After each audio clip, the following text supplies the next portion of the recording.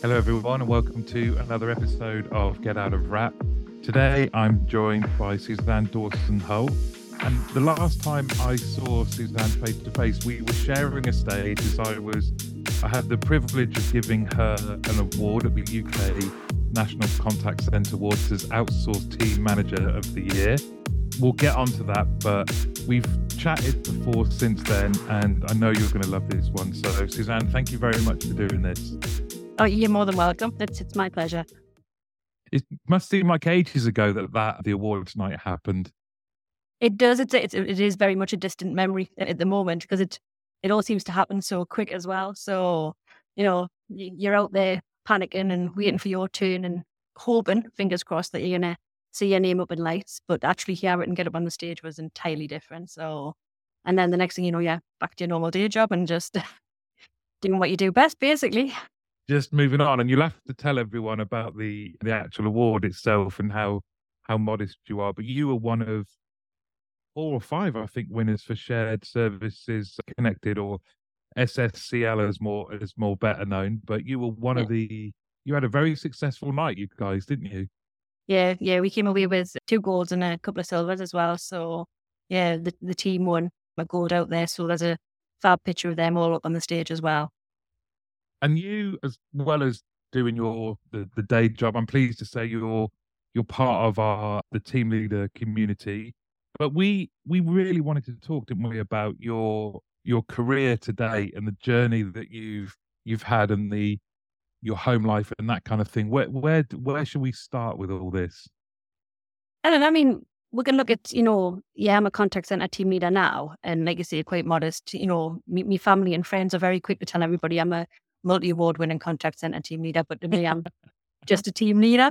But way back when, my life revolved around customer service and my family, but face-to-face customer service or working in retail. I never ever imagined myself being in a contact center. I didn't see how that would work, how you could give the best experience to the client and your staff working in a contact center. But obviously it's absolutely changed my life. I love being in contact centers now. It's just, you have so much time, so much more opportunity to do things. Totally different way of learning. But obviously my son was a big step in that, given that he's autistic. And I know you won't mind me telling anybody that because he's very quick to tell people himself now. And I actually took a year out of work. He was adamant he wanted to go to university. He backtracked everything he wanted to do, did all his research, knew what GCSEs he needed, knew what A&Ls he needed. And being a proper mummy's boy, he stayed close to home and travelled 7.5 hours away to the west coast of Wales. So I literally took a year out to support them in what people would probably classify as normal everyday things, like asking where something is in a supermarket when you can't find it. Not something he would have done at all. So when his journey started at uni, that's when my journey with contact centres started. So let's take this back, though, because I remember you telling me that your son knew exactly what university he wanted to go to and what course he wanted to do. And this was before he'd even done his GCSEs, right? Yeah. So he had done all his research. So he knew he wanted to go to Swiss and Wales. One, because it's got the highest pass rate on the course he wanted to do. One, because it had the highest rate for safety within the campuses and the best rate for people going into their desired day job after they've completed their course. So he knew exactly what he wanted to do, and he went out and did artificial intelligence and robotics. Wow. So not a simple subject, put it that way. And from that kind of having that plan, where were you at this point? Were you working in retail at the time? So whilst he was doing his GCSEs, I was working in retail. So I used to do payday loans, sell foreign currency, sell jewellery, that kind of stuff. So it was very face-to-face, one-on-one, with a very small team around you. Because there maybe only be 2 or 3 people in the shop that you were working with. So, not big teams like we have now, working in contact centres. So that was kind of where I was and what I was looking to go back to once he went off to university. But obviously it never fell out my plan that way. So. And what happened then? What led to the decision and was it SSCL that you joined? It wasn't initially. So my first contact centre was with another company. So I worked for ENGIE, the home gas and electricity company. The role I applied for was customer services. I never said anything about contact centre. I just said customer services. And that's why I went for it. Yeah. So when I went for the assessment day, I was like very taken aback, like, oh, I don't know if this is for me. And then within 2 weeks of training, I'm like, no, I definitely don't think this is for me. And I started back at ground level, if you will. So I came in as like just an agent on the phone, just to get to know the role. I've never worked in a contact center. I didn't really understand how it would work. So I wanted to like go back to basics and learn, if you will. So, and within a few months, I was like, no, I've got this. I love this. There's more opportunities. There's more time to take your staff off. You can actually talk to people, train them and upskill them. So I went looking for promotion, got a team leader role with those. And then within a few months later, I went on to be the senior team leader. So I was in charge of like the team leaders as well as the agents below us. Unfortunately, they sold their business on. I was kept on in another role, but it wasn't a contact center, and I found it a little bit. It wasn't me. I'm a people person. I like to be amongst people. I want to see people progress. So when COVID hit, where I was furloughed, and then obviously eventually made redundant through COVID. So that was me back to being at home, and trying to do the job search while sitting at home through COVID was really weird because not many places were taking on. Mm. My old boss recommended SSCL. He knew they were looking for a team leader. I'm quite unique because generally this company likes to promote from within. It's a unique set of skills when you're looking after HR and payroll for the number of clients we do. And they tend to like promote people up, which is, I think, is a brilliant way to be doing it, because that's what you should be doing, looking after your staff and seeing them progress. So as an outsourced member of staff in a new company under COVID, where I gained a team that didn't even have laptops with cameras. And I'm at home in my little spare room trying to teach these guys after getting to know them purely through their voice, or if we like did FaceTime or Messenger. You were doing that though, as well as trying to learn about your SSCL, but also the clients and Yeah. everything else, right? Yeah. Yeah. So it was like learning the job. So what is it this company does and how do they do it? Learning what the clients are and who they are and what they want from us. At the same time as then looking after this entire team that I've literally built pictures in my heads of, because all I've got really is their voices. You know, whether that was talking to them on Teams to support them or doing that quality monitoring, so reviewing their calls back over and how they speak to the client. And, you know, and it gives us a very unique perspective, which I think has massively helped us on my journey, because I couldn't judge them just by how they looked. You know, you couldn't make that initial step of, I don't know if I'm going to like this person. No, I really like them, because, you know, there was none of it. So the bias was completely gone. It was literally, I could share your voice and I could give you little hints and tips like saying please and thank you, you know, explaining why we're asking questions so that the client was more comfortable with why the call was going in the direction it was going and how we could best support through that way. And it made huge impacts on how the staff delivered their service. So Now, what was it like though when you met them face to face? So being who I am, I absolutely massively volunteered to do all the overtime to come into the office early, because we did like a phased return to the office. So I've now been with the company over a year. I never met anybody face to face yet. Or like we're bringing So people when they in were and saying they need people to come in, you were like, me. yeah, absolutely. That was it. I'm like, I can do that. I can do that. Because we wanted to bring them in a bit at a time, make sure their systems were going to work. Obviously, it's a brand new office because SSCL moved during COVID as well into a new location. So we've got a brand new office that nobody's been in. We don't know if the systems are going to work when we get here. We need to upgrade everybody to laptops because we're going to go into this wonderful hybrid scenario of, you know, and you kind of have people bringing in desktops backwards and forwards and buses and things. And I can remember, like, when I walked down the corridor, like my boss, my operation lead at the time and my head of service heard my voice and were like, oh, that must be Suzanne. And, you know, it was amazing. It was like really nice. And then I'm sitting at my desk and I could hear these voices coming down the corridor and I'm like, oh, that's such and such. And I turn on and go, oh, I didn't expect that.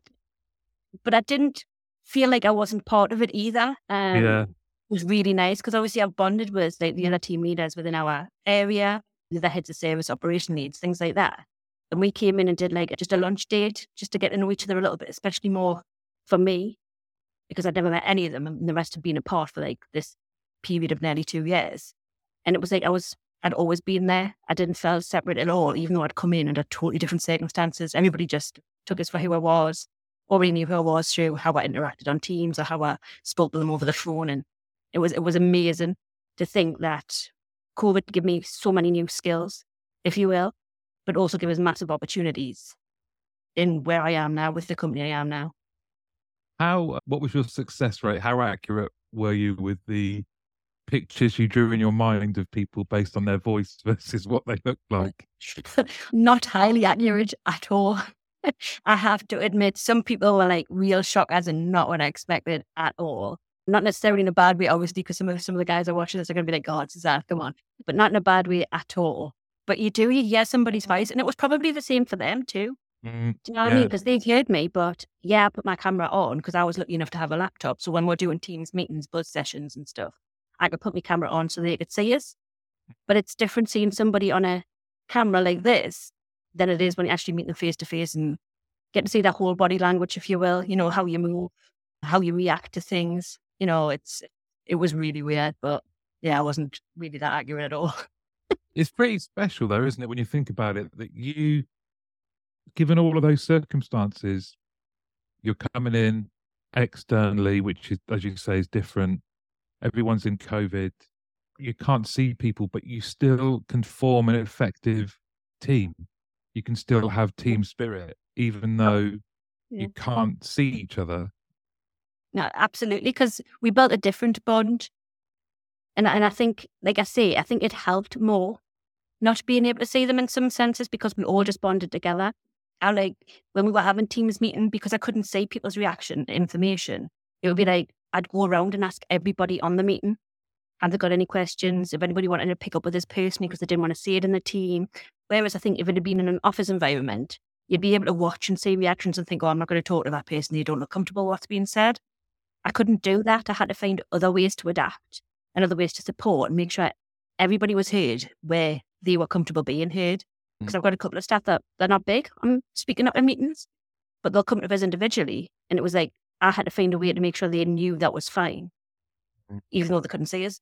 And I couldn't see them. So, yeah. What would you say, regardless of whether it's that time or now, the most important things to you as a team leader are? Oh, wow. I think it is really not making a judgment on people. Everybody's got a set of skills. And the biggest thing I like is to find what they are passionate about and bring that out of them. Everybody's got something they can bring and deliver to a team. And it's finding where it is, because sometimes it's buried down deep inside people because they don't believe in themselves.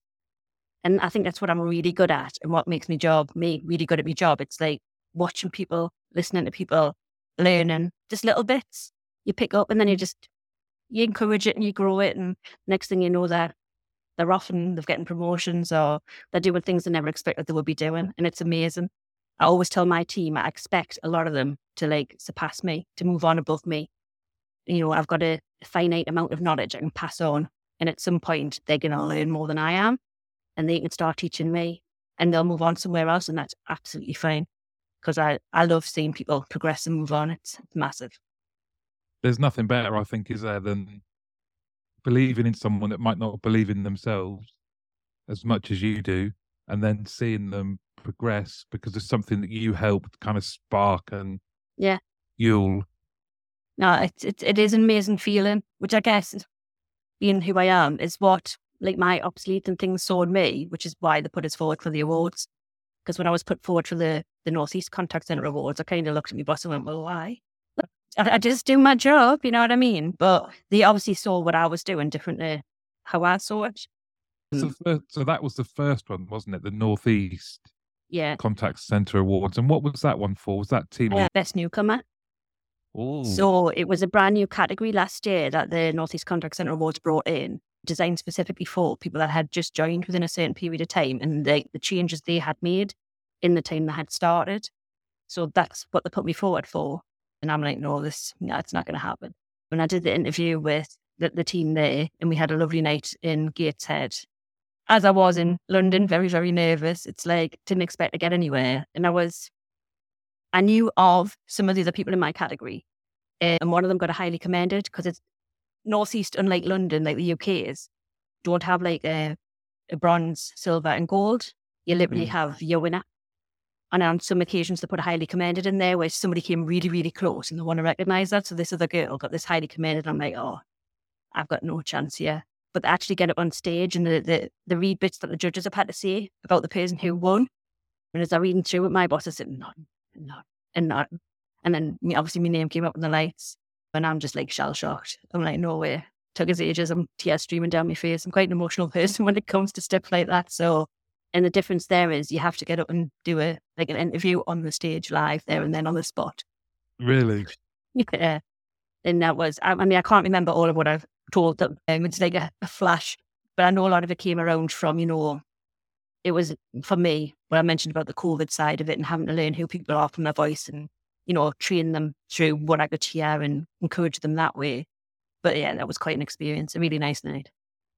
And do you think that kind of the whole process itself, did you find that, I know it can be awkward, no one ever likes talking about themselves, do they? But did you find even just the whole process, it's out of your comfort zone, but it's interesting nonetheless? So yeah, it is massively out of my comfort zone. I mean, obviously I told you this the last time we spoke. So for me, doing even what I'm doing now is out of my comfort zone. But if I can share knowledge, that's what's important to us. It's not about, am I the best at what I do? It's, can I help other people? Can I encourage other people? If there's people there that think, I'm not sure, just that little nudge that says, give it a go. You never know. But the process itself, I mean, from the nominations going in, you get guidance on what's going to happen during the interviews. And the interviews are more like general chat like this. Tell me about yourself, elaborate on your nomination a little bit more. The UK's were a little bit different in that I had to send over evidence to support looking after my team, like stats and even my end of year reviews and things like that. So they could see what my bosses had to say about me and how I felt my year had run.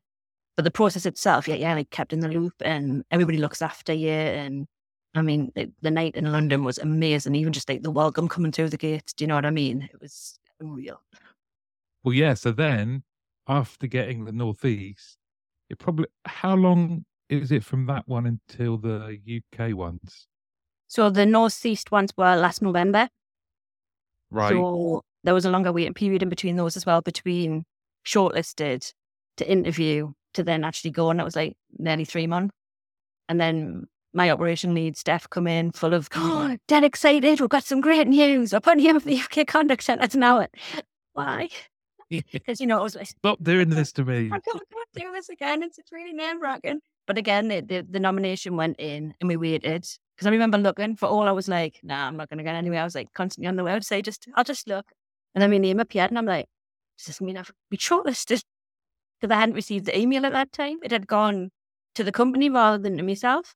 And they're like, yeah, shortlisted. I was like, right. And then I had the interview process. The lady was lovely. She actually gives some really good feedback. I was describing a situation to answer one of her questions. I'll not go into it, obviously, in a public forum, but she actually gave me feedback on how she thought I may be able to look at it slightly different to help support it. And I've actually implemented that. And it's actually made a massive change and improved what I needed to improve.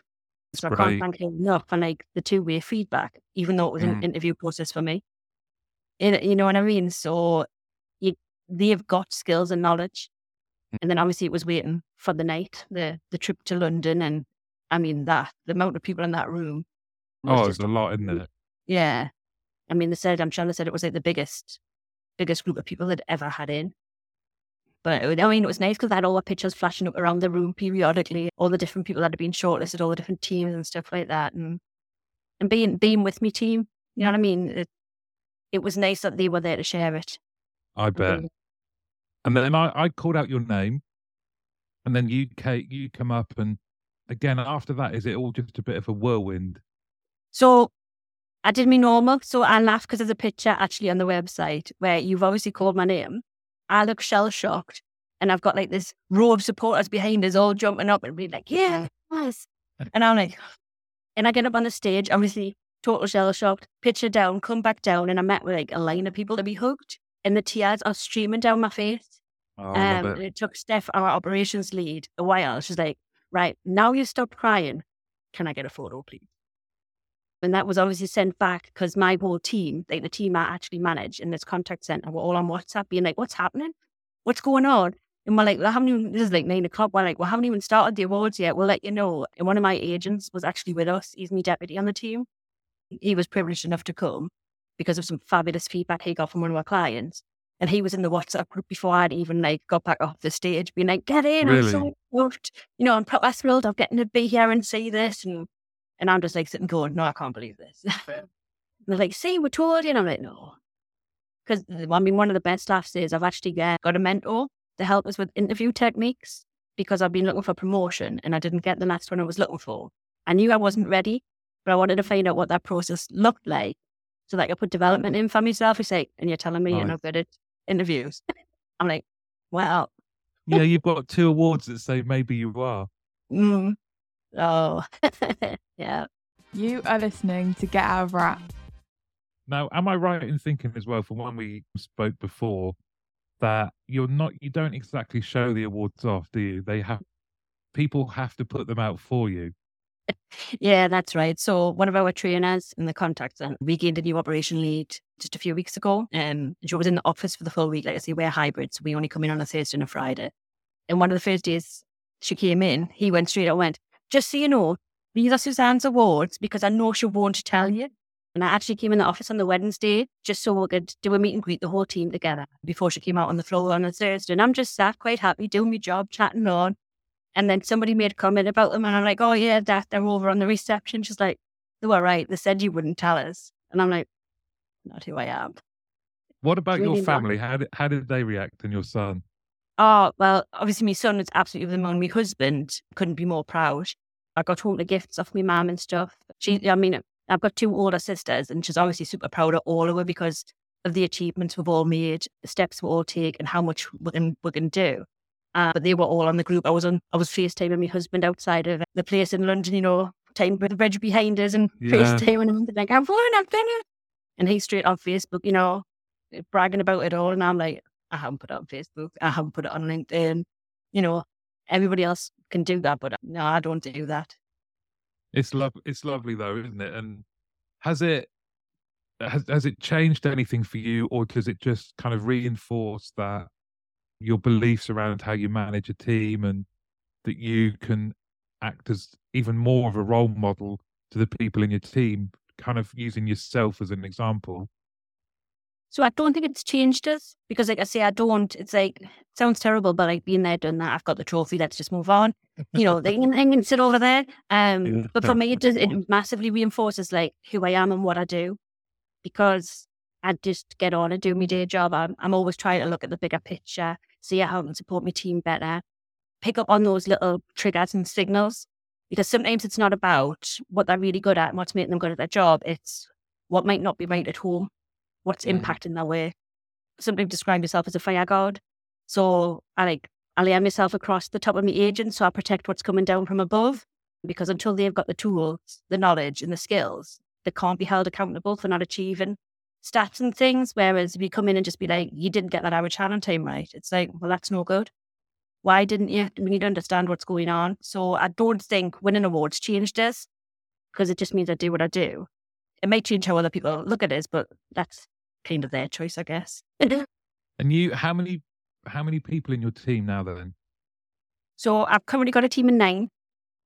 There's a wider, because there's 3 team leaders in the contact centre that have each got a team of 9. So I've got direct reports, but then I kind of oversee the rest. I'm classified as the surrogate for our CITB team as well, because they know if there's no other team leaders on the floor, then they're more than welcome to come to me. And if I can help, I can help. If I can't, I find the people that can. But my team take the mick out of us constantly when I'm in the office.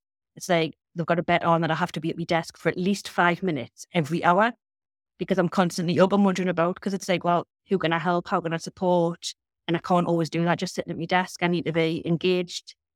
They got served breakfast offers after I got back from London. So they got given a treat of breakfast buddies. So I'm going around with me trolley, delivering breakfast buddies to like the whole floor. They're award-winning team leaders out delivering breakfast. Things like that, because the engagement side is really huge to me because, people want to be in the office. I mean, people think hybrid's fabulous, and it is for a lot of people. But come a Wednesday, by the way we work, Monday, Tuesday, Wednesday at home, by Wednesday, a lot of people are ready for interaction. And you don't want to come in the office on Thursday and Friday, be like, sat in the booth, head down, just taking call after call. We don't work like that. Our contact centre is completely open. There is no booths. There's no barriers between the desks. I mean, even today, that's why I've come to one of the side offices that are having a bit of a sports day. So there's like swing ball and all kinds going on down there. And we're just laughing and carrying on. And, and that's what it should be about. I love it. And when you think back to that, your first thoughts about going for a customer service role, no mention of it being in a contact center, and those thoughts of thinking, oh, I don't know if this is for me.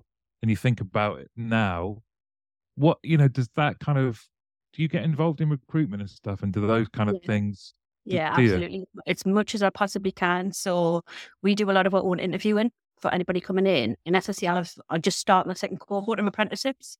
So I've been going through all the training because you recruit differently when you recruit apprentices. So we actually have our apprentice assessment day next week. So I'm involved in that. And I've been looking after some of them. So the last cohort, they started with me on my team first. So I got to build like the knowledge with them and how they do their course and things like that. And it's like, we're looking after people's futures here.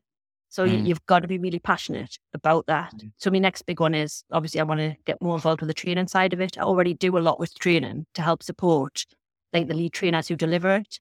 I'm always there if they've got any questions. And I'm like, well, we need to change that a little bit. Can we look at this? And they're coming with random questions. So, yeah. Looking back, had I thought contact centre work was like this and not that stereotype you see on the telly of everybody stuck in a little box on their own for like 8 hours a day, probably would have moved to this area quicker.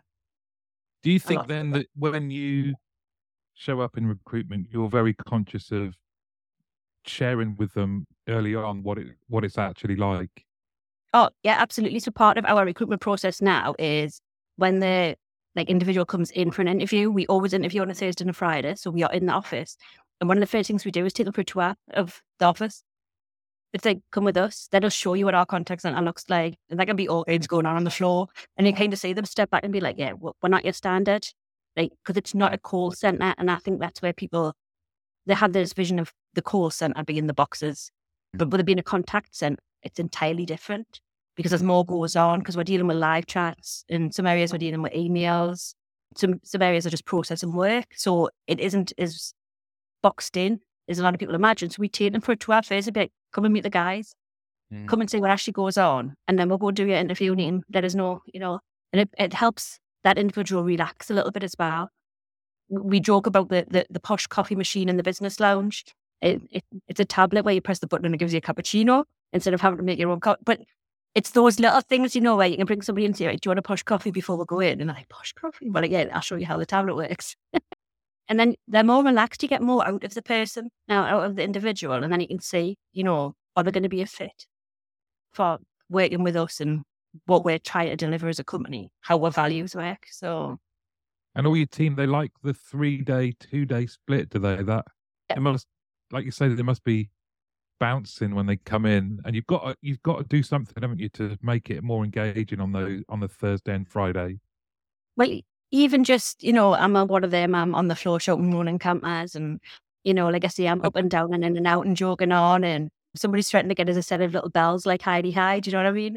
But yeah, it massively helps because they know they're going to get that interaction. They're going to get extra support as well. So especially because our pay periods, that's obviously our busiest time, given that we're in HR and payroll, and knowing that you're sitting next to people and we can hear the common themes coming through the calls. We can jump on them quite quickly and be like, all right, have we got an issue here? Has something happened there? Is there been some kind of a change? Whereas when you're at home, you don't hear it and you cannot always see it because they don't always have time to be putting messages on for what to say. And it can take one longer to pick things up. So I know most people enjoy having those 2 days in the office where we can have that interaction and pick things up a lot quicker. And there's a lot to be said. Me and you manage the same way. I managed by wandering around. I loved it. I was very rarely at my desk, and I wasn't if I did sit down, it wasn't for long. No, like I say, they've got this bet on. I try to get round it. Somebody asked us for help, so I scooted across the floor and we chair, and that doesn't count, Suzanne. You've got to be physically at the desk. I'm like, I tried. If I'm honest, I find it difficult because I don't want to be sat in front of my screen. If I'm with people, I want to be in amongst the people and I want to be able to help them. Those 3 days a week, I have no choice but to look at that screen because that's where they're going to get support from us. So if I'm in the office, I want to be wandering around to their desk and seeing what they're seeing. And, it can be simple things like, well, have you considered adding that to your favourites bar, or have you thought about pinning that at the bottom of your taskbar? Things like that you cannot show or describe over a Teams call. You just can't do it. So. And it's also just sort of sharing little moments, and it's easier to have kind of off the cuff conversations about someone's how things are going, what you're up to, blah, blah, blah, finding out about their life. It just feels more natural sometimes, doesn't it, than tagging it onto the end of a Teams call or doing it at the start. There's a lot to be said. I think a lot of new team leaders worry that they shouldn't be doing that for some reason. No, you see, in my eyes, I'm with you that it massively helps. It helps in how we look after your staff. Because you hear, like you see, those little off-the-cuff remarks, or somebody could comment, I've just had this call and I've said this, and I remember a time when that happened.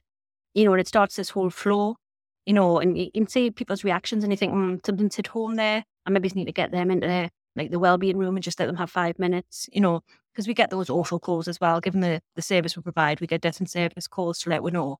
And that hits some people harder than others. But when you're in the office, you can go and, if you're allowed, put an arm around that person, because obviously you've got to be careful, but you can take them off and just go and have that little drink, take a step outside if the weather's nice. We're quite lucky here in Quorum, when the weather's really, really nice, to put out giant bee bags and stuff on the area, and you can go and just sit out and have that 5-minute chat with them, whereas at home you wouldn't even know. You'd be questioning them saying, why you're still in after call work, or you've gone offline, can I ask what's happening? And in an office, you can pick that up straight away and see it, so move with it much quicker and support them better, in my eyes. Yeah. And that's it comes across a lot. And I know we've spoken before, but that's what you see your role is, isn't it? Is supporting them. Yeah, absolutely. My main job is to look after my team. It's not all the other stuff. They're my priority. I'll often tell them when we have buzz sessions, they are the miners on the coal face, if you will. We'll keep it simple. Without them, we don't have our jobs. Because if they aren't there to do theirs, look after the client, then the company wouldn't be able to do what it does. So there would be no need for team leaders or anybody else above us either. So they are the most important thing, in my eyes, that's running this company right now. Yeah, definitely. Well, you also talked before, when we were chatting beforehand, around that kind of, what you mentioned it earlier about maybe going in to do some more training and those types of things, because that's the beauty of being a team leader, isn't it? You get to do lots of different things as well. So you've already mentioned recruitment, training. What is it about training specifically that you love? And I've always had a passion in training. I don't know that a lot of that comes from my son, because with him being autistic, he wasn't diagnosed till much later on. And it was a difficult diagnosis, shall we say, because when we took him in initially, they were like, yes, this is what we think, but we need to put him through an assessment. And they took him in for the assessment and come out and said, no, it's not. And then the guy said, look, go and look at him as if he's been treated for 6 months.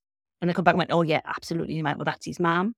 I don't want anybody to suffer, so I can put methods in on how to support. So for Josh, it was dead simple. He was carrying everything in his backpack because he was frightened of forgetting something. So we got 5 folders, labelled them Monday to Friday. We came home, we did our homework, we put it in the right folder. And the night before, we packed our bag with the appropriate folders for the next day. Saved everything. So it kind of links in from that when I'm looking after the agents, I want them to have all the skills. I want them to have all the knowledge. I want them to be able to answer that phone and say, yeah, I can support you with that. Or if it's not something we do on contact center and it has to be redirected, let me raise that to the right area for you. But if I don't have that knowledge myself, I can't pass it down. So it's always important that I keep looking and I keep hunting. I keep looking for more.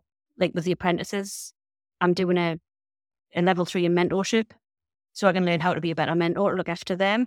It's been a hard slog in between the rest of my day job that I do, but it's important that I know I've got all the right skills and tools to help support them and bring them forward. So what goes into that then? What goes into training for mentorship?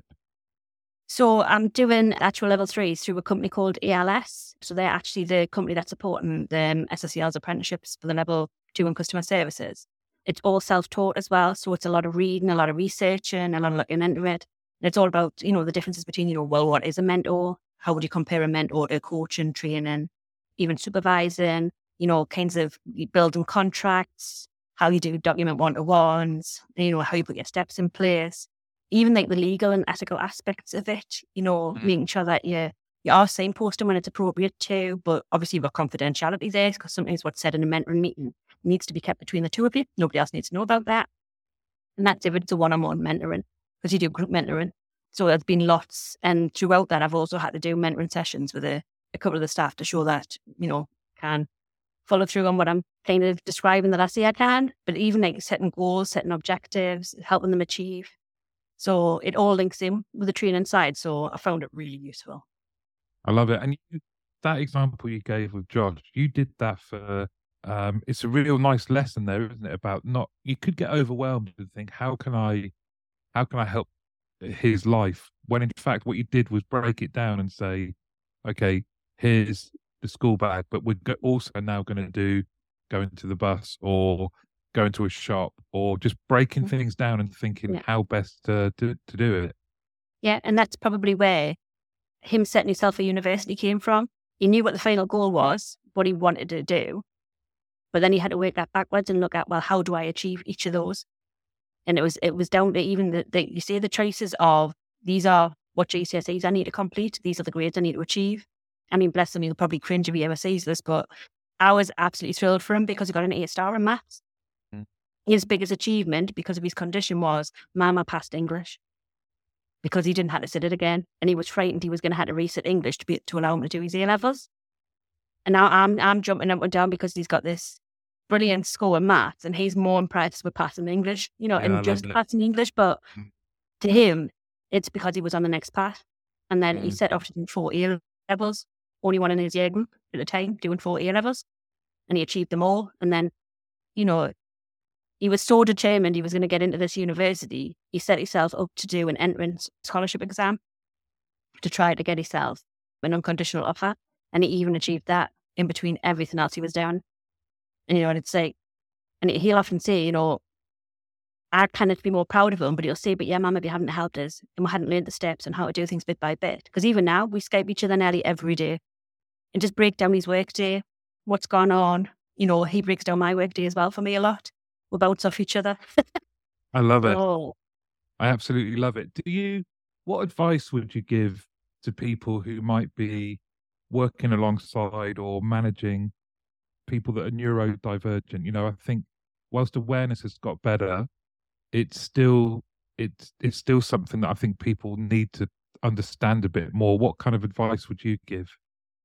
Just take a step back and be a little bit more open, because sometimes they can come across as quite harsh, quite forward as well. Well, they can either be very forward or very shy and not want to tell you what's going on, but they can be very black and white. So it's about, just taking that little bit extra time and asking them, how can you support them? Because they know how to best be supported in most cases. Because like I say, it's one of the things we told Josh when he was going for interview. Don't be shy to tell people and ask, when they're asking an interview question, I'm sorry, I'm not understanding what you've just asked me. Could you rephrase that for me, please? And I think we picked up a lot of that in ourselves. So like, if I'm giving an instruction to the agents on how I want something done, again, it's better because you're in a room. When we're in the office, I can see people's reactions. And I don't have to wait and ask that question. Are you understanding that? Because I can see. And you can say, well, let me explain it slightly differently. And I think I've got a very unique perspective because I can break things down slightly differently, having done it for a lot of years now. So anybody that's got people like that within their team, it's just about, 1, educate yourself a little bit more. There's loads of information out there on how you can help. 2, generally the person you're dealing with will know how best you can support them. So just ask them, have that one-on-one and just say, look, are you struggling with understanding? How can I best support you? Do you need it wrote down step by step? Because not everybody takes verbal instruction either. I can't give Josh more than one instruction at a time because he'll forget what one of the first ones was. So we have to do little lists and keep it going like that. So is that what your member of staff then needs? It's really about just adapting to what the best way to help them, really. There's so many valuable lessons there, isn't there? I think even around just when you're communicating to your team, you can't make the assumption that everyone is receiving that information perfectly as you'd expect, the way you might, because people receive that information differently. And there's different communication styles, and whether that means that you are autistic or not, you still have different. You can't. It doesn't hurt to double check, like you say, to make sure that people are. Do you get what I mean? There's no harm in repeating things, doing it differently. And checking their understanding, making sure, and I guess with new staff as well, you get used to a lot of terminology. And I've told a lot of our new staff that come in, it's like, payroll speaks a different language. it can be simple things that can be asked, and we'd be like, oh, it's such and such. And they're like, well, how did you know that? And it's like, you'll learn that this word actually means that, and this relates to this. It can just depend on what it is. So again, like you say, it's just making sure that you're reiterating that and ensuring that they understand as best as they possibly can. What was it like then? So Josh had this, I'm going to go to Aberystwyth University. Yeah. And I'm sure, were there times when you were like worried, oh, what if he doesn't? Or what if things change? Or through no fault of his own, what if the courses are different? Or Yeah. There was very much, because when he kind of sets his mind, it's like we could only see one path. And I had to like help him to understand that there are different paths. So have we got a second option? Have we got a third option? Have we looked into everything else? And kind of breaking it down for him a little bit further, being like, right, so have we got a contingency plan if we don't achieve this? So, for example, the passing English, that was his biggest thing. So if we don't do that, what are you going to do? And he'd already spoke to his teachers, and they said he could come in the summer and do a reset. They would do one-on-one support with him to make sure that he could still come in and do his A-levels. So we set up a lot of contingency plans in place just in case he didn't get to where he wanted to be. But no, I mean, sending him that far away was like tough. I think I cried all the way home. When that day actually came about though, and he got in, and I can imagine it's not nice, is it, when your children go off to uni and things, but you must have been so proud. Oh, absolutely. I mean, I don't think you could have got the smile off my face. I mean, the day we went and picked up his A-levels, I mean, I know we've only got a week or so before that. No, A-levels is GCSE is next week. But the day we went to pick up his A-levels, I remember sitting in that room and I was more nervous, I think, than he was. I used to say things to him before he was going to the exam, say, good luck. And he'd be like, look's got nothing to do with it, ma'am. If I haven't learned it in the last 2 years, it's not going to happen now. And I'm like, well, it's a really good outlook, actually. You can only go and do what you can do. So we used to change that to, well, just do your best. Your mum will be proud of you no matter what, as long as you've done your best. And he must be proud. Him and your husband must be proud of you now, multi-award winning, as your family call you. But yeah, like I say, yeah. I think my husband more so, because Josh struggles to understand the emotion on it. So because I don't necessarily brag about it or be like, oh, look what I did, he doesn't get, because he needs to see what emotion it should come with. But my husband massively does. We were in the pub the other week. I went to pick him up from work, and there was a group of lads in there that I knew some of them because I met them before. That was one I hadn't met before. So he was asking, what do I do? He says, oh, I'm a contact centre team leader, do HR and payroll. He went, oh, whereabouts is that? So I was describing where we are. He says, do you like your job? I'm like, I absolutely love my job. I says, I love the opportunities I get. I love the team I work with. I says, it's absolutely amazing. I says, and as I was about to speak, my husband went, actually, I'll correct you there, because you're speaking to a multi-award winning team. I'm like, really? Right in there? And I'm like, no, I'm just a team leader. And then out comes the photos, maybe get a T-shirt. I'm like, no, definitely not. And would you recommend to people, though, who might be, maybe they've got a team leader in their team, or they are a team leader and they're umming and up, they've got a nice story to tell, or they've had a really good year, that they should go for these, whether it is their local, regional ones or national ones, to go through the process? Oh, absolutely. I mean, I've learned so much, because it's also the community you get to bond with. So like the guys that have been shortlisted, they all reached out on LinkedIn. So we all chat to each other. We share best practice. I guess like your team leader community, it's an ideal place to be, because you get to learn more. But yeah, there's people out there that think, I'm not sure, because part of the process is reading over and putting in what you've done. And then I kind of give that to somebody else and say, right, do you want to read over and see? And they go, well, do you remember when you did this? Do you remember when you did that? And sometimes it's things you've totally forgot about. Yeah. Or they just went straight over your head because, well, that's just my job. And you get to learn so much more about yourself, and it creates more opportunities. So yeah, absolutely. If anybody's thinking, should I? They absolutely should, because it's a great experience and it's a great night meeting all those other people. Look, Suzanne, this has been a brilliant, for someone that was out of their comfort zone and not wanting to It's cool. do it.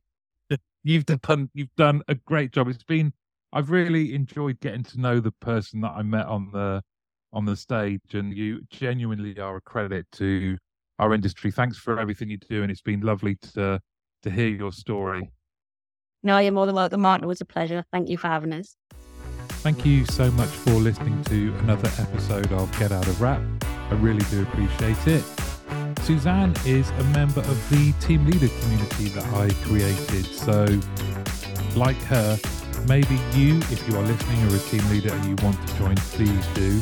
Or if you are a senior leader and you are looking for a way to complement the training provisions and the L&D that you have set up for your team leaders, and you want to give them something they have access to 24/7 and is constantly updated, then please do just get in touch.